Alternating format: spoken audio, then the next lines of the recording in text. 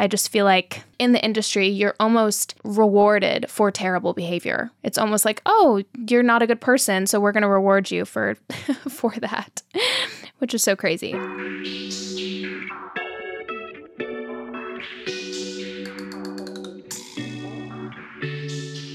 Hey there, readers! Welcome back to a brand new episode of The Book Was Better. Each week, I deep dive into all things literature with some special guests, fun games, and all the book talk to you on your For You page. If you're into reading, this is going to be your new favorite podcast. And if you're not, I guarantee you'll be converted. So nestle into a cozy corner, grab your cup of tea, and let's get started. So guys, we've had some amazing guests on the podcast so far, but today I decided to just check in with you one-on-one and talk about one of my favorite books of the year so far. This is a book talk favorite, and I have talked about it in a few other episodes and a lot on my book talk page, but it is Yellowface by R.F. Kuang. It does not have an adaptation yet since it just came out, but I know that it will have one very, very soon. So yeah, let's get into it. So I read Yellowface recently. Obviously, it's been all over Book Talk, and I was very excited. I actually have never read anything by R.F. Kuang before. She wrote the Poppy War series and Babel, and for whatever reason, I don't know, I guess those just didn't fully feel like they were in my wheelhouse, so I have yet to read them. But as soon as I read the synopsis for Yellowface, I was so excited, and I felt like it was just so interesting and so different than anything that I've seen done before. It's such a unique premise, and obviously I'll get into what it's about, but it's so interesting for R.F. Kuang to do it because she is publishing's darling, and it is very much a satirical book about the publishing industry and the incongruencies within it, and it just makes it even more funny and exciting that she is the one that released it. So Yellowface is essentially about two young women, June Hayward and Athena Liu, and Athena is Asian American and June is white. And they both are young authors. They both went to Yale together. And Athena at this point is a lot more successful than June is. She is also very much like R.F. Kuang. She is like publishing's darling. She is getting all of the bestsellers, and she's just very much almost like a Sally Rooney in the book. And she and June are almost, they're kind of like frenemies where they went to school together and kind of have always been on like the same path, but they almost have this weird, like kind of almost competitiveness between the two of them. And June has not had very much success at all in her writing career thus far. And in the very first chapter, this is not a spoiler at all because you will read this on the dust jacket, but Athena tragically passes away out of nowhere, and June ends up stealing one of Athena's unpublished manuscripts and publishing it as her own. And to make it even worse, the book that June steals from Athena is about Chinese labor within World War I. And again, she publishes it as her own, and the book takes off. It does very, very well. Now, June is on all of the bestseller lists, and she's doing all of these crazy interviews, and she's getting all of these amazing publishing deals, making all of this money, and now she is, in a way, publishing's darling. And the book touches on just so many good points. Like I was saying earlier, the incongruencies within the publishing industry. It touches on white privilege. It touches on appropriation. And it touches on cancel culture in ways in a very funny way. And again, it just is even funnier that R.F. Kuang is the one that came out with this because it's so perfect. And it was just one of my favorite books, if not my favorite book that has come out this year, because it is satirical. It makes you uncomfortable. It makes you squirm. It gives you that secondhand embarrassment almost, but it's also thrilling and page turning, and it's really pacey. You really don't want to put it down. So yeah, I absolutely loved it.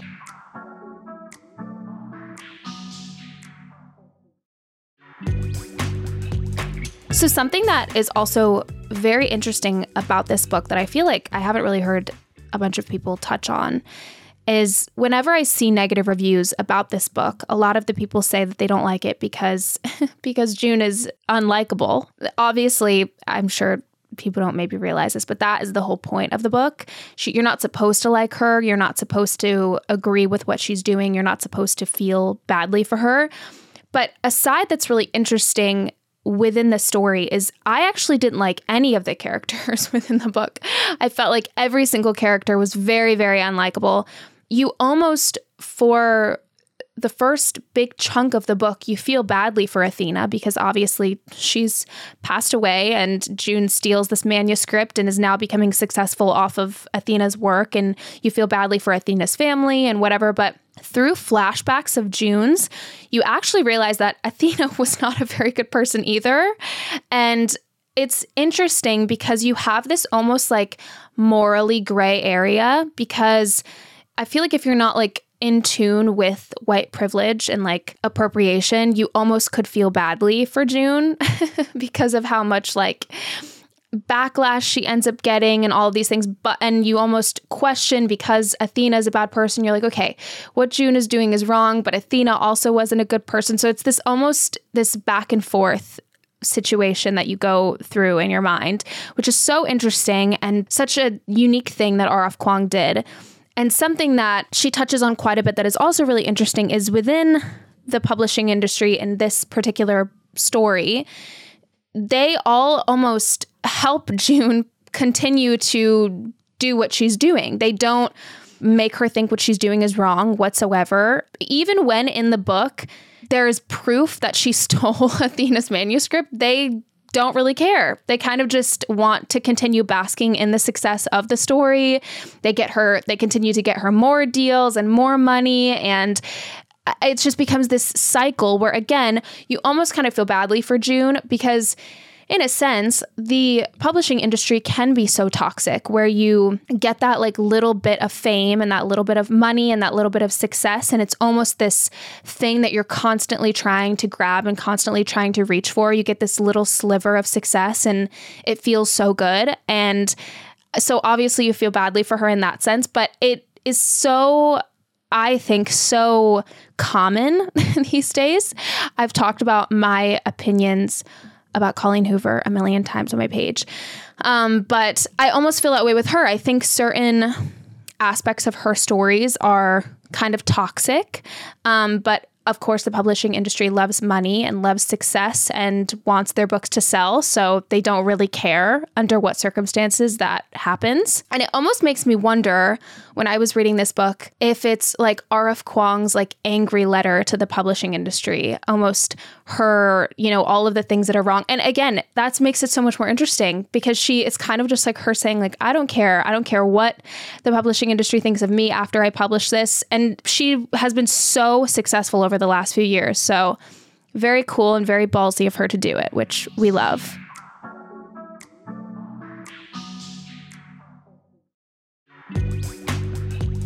Something else that I thought was so unique and smart for this book is that the dust jacket of the book is yellow. Very iconic, very cool. But when you take the dust jacket off, the book is white, which is so smart and so cool. And obviously, who knows if that was on purpose, but I think it was. I think it is so cool and smart and unique and all of the things. And I just absolutely loved the story so much. I also wrote this quote from R.F. Kuang, which I think I copied this down. So R.F. Kuang did an interview with Interview Mag, and the whole interview is just so interesting and so cool to think of her perspective on writing her first literary fiction novel and just all of the things that went into it. It's interesting because with June, you would think that June is so opposite of R.F. Kuang. And in my point of view, I would have thought that she would have been kind of difficult to write because she's so unlikable and so backwards and does so many things that are very morally wrong. But R.F. Kuang actually wrote a quote within the interview saying that June was actually very easy for her to write. And I took down the quote because I thought it was so interesting. So she said, The reason why it was so easy to write from June's perspective was because I know June. We all know June. She's not one particular person, but she's the condensed point of all this negative energy that I've experienced through publishing. She's all the white paranoias and suspicions and jealousies and arrogance that I've dealt with. I know that voice because I hear it constantly. I hear it so much that in a way I've internalized it and it becomes my own worst critic. When I think I'm getting a bit too successful or I'm thinking too highly of my work, June's voice speaks up and says, no, you don't deserve this. You're not that special. The only reason why you're getting any of this attention is because you're Asian and a minority. It's hard to have that voice constantly present with you because I think that any marginalized writer with any degree of success or a platform starts internalizing that doubt because those accusations are made about us constantly. So in a way, it was very cathartic to finally put her voice on the page because that way I have some semblance of control over it. I thought that was just absolute perfection. She is so smart and so genius, and I think that is something that is so backwards with the world today, where now finally minorities are getting a voice and are getting the opportunity to be successful in these industries such as writing or music or art or whatever it is. And now people are now having a problem with that. It's almost like, of course they're successful because they're a minority, which is so backwards and so just wrong. And again, it just makes it that much better that she decided to write a story that was so focused on that. And again, I loved how much I disliked June. I feel like it really just showed all of the backwards things within society today. And I think it's such an important book. And I think if you're a reader at all, I feel like it's so important because it gives you such an inside look that we don't really see. I feel like we don't really get the ins and outs of what publishing really is and what it's really like and how backwards it can be. And it gives you just such a you're almost like spying on, you know, what's really going on behind the scenes, which is so interesting and great.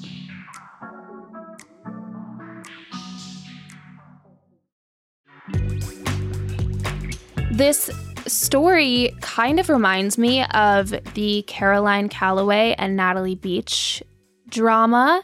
If you are not familiar, there was a girl, Caroline Calloway, who I believe now she's 27 and she has a very big Instagram following at this point. But years and years ago, she had a friend, Natalie Beach, who essentially wrote a, fake memoir for Caroline because obviously And Caroline got into Cambridge University with it, and she was selling these like $160 tickets to some like event, like writer's event that didn't end up materializing because she wasn't actually booking the venues.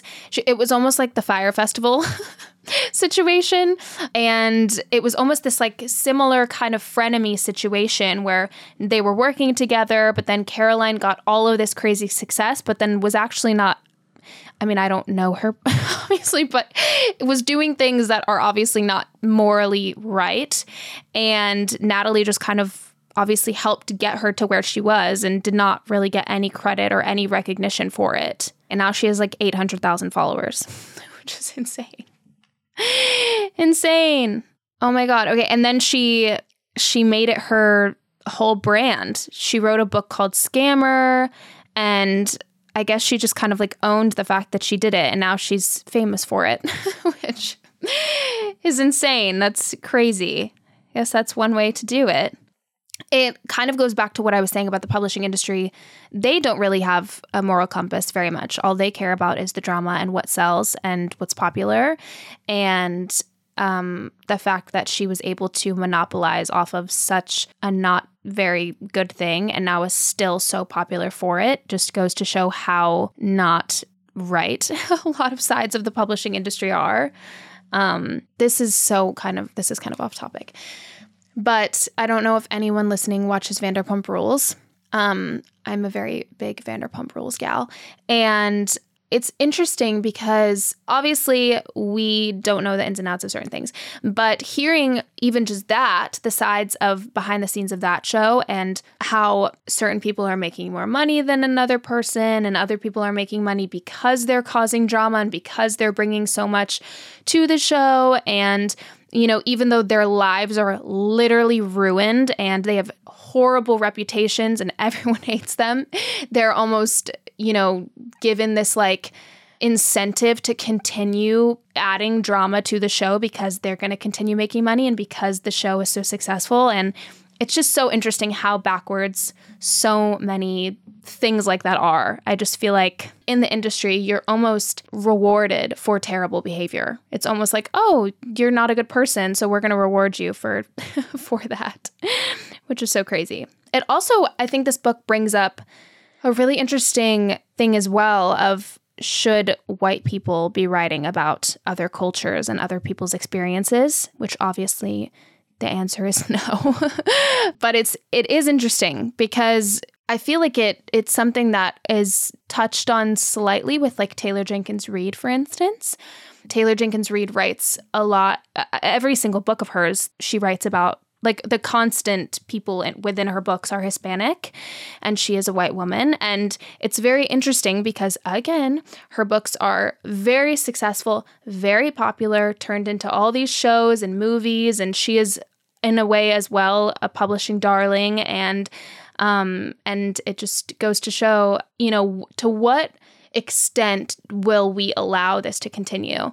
Because even though we all can sit here and say like, oh yeah, that's wrong, she's still so successful and she's still selling all of these books and she's still being rewarded for it. So yeah, it's definitely very interesting and something that I wonder how long it will continue for. So yeah, again, this is for sure, I think, the best book of the year. I think that it will be talked about for a very, very, very long time. I think it's very important. And I think even if it's something that you don't feel like you would normally gravitate towards, I feel like it's definitely worth a read. I think anyone that is into reading or within the publishing industry should 100% read it and give it a shot. It's also very short and easy to breeze through, and it's fast-paced. And yeah, I just think you would be surprised by how much you would like it.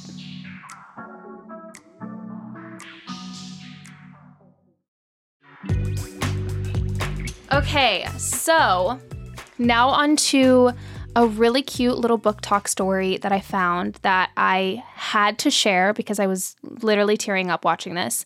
So there is a man named Oliver James who was on the news. He is 35 years old, and he essentially was starting off talking about how he felt like he was very forgotten in school, like he was almost judged to be this bad kid, and so a lot of the teachers kind of grazed over him and didn't really pay attention to him, and he felt like he didn't get the attention that he needed in school, and he felt like a lot of the adults gave up on him and a lot of the teachers gave up on him.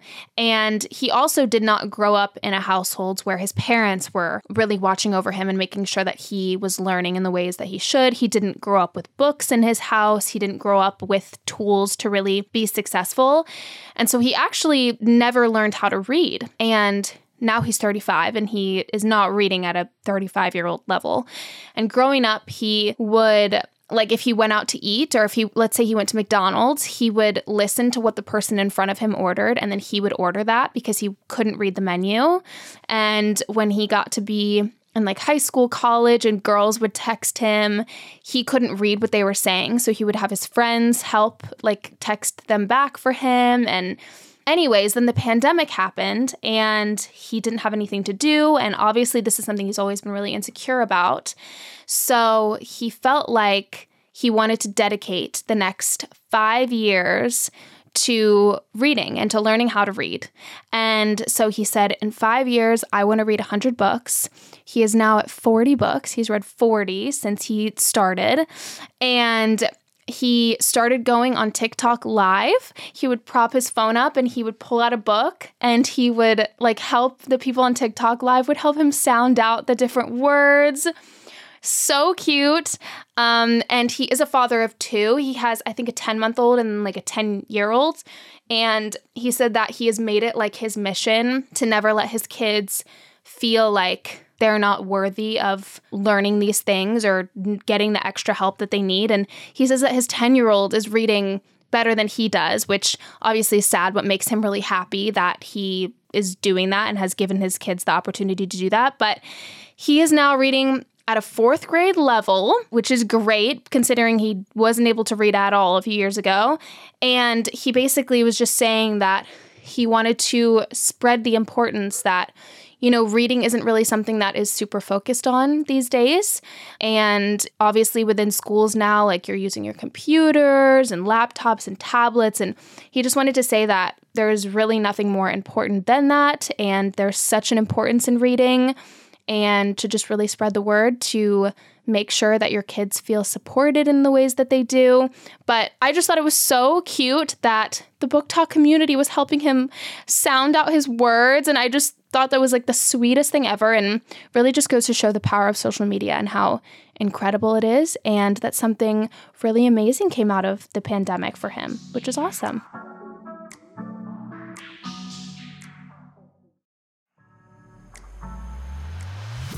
With that, that's our episode, guys. Thank you so much for listening to this episode of The Book Was Better. Let me know what you guys thought of my solo episode, and stay tuned for upcoming episodes with exciting guests. You can follow me at @_The Book Was Better on TikTok and @The Book Was Better IG on Instagram. Don't forget to follow, rate, and review The Book Was Better wherever you get your podcasts, and I will see you next week.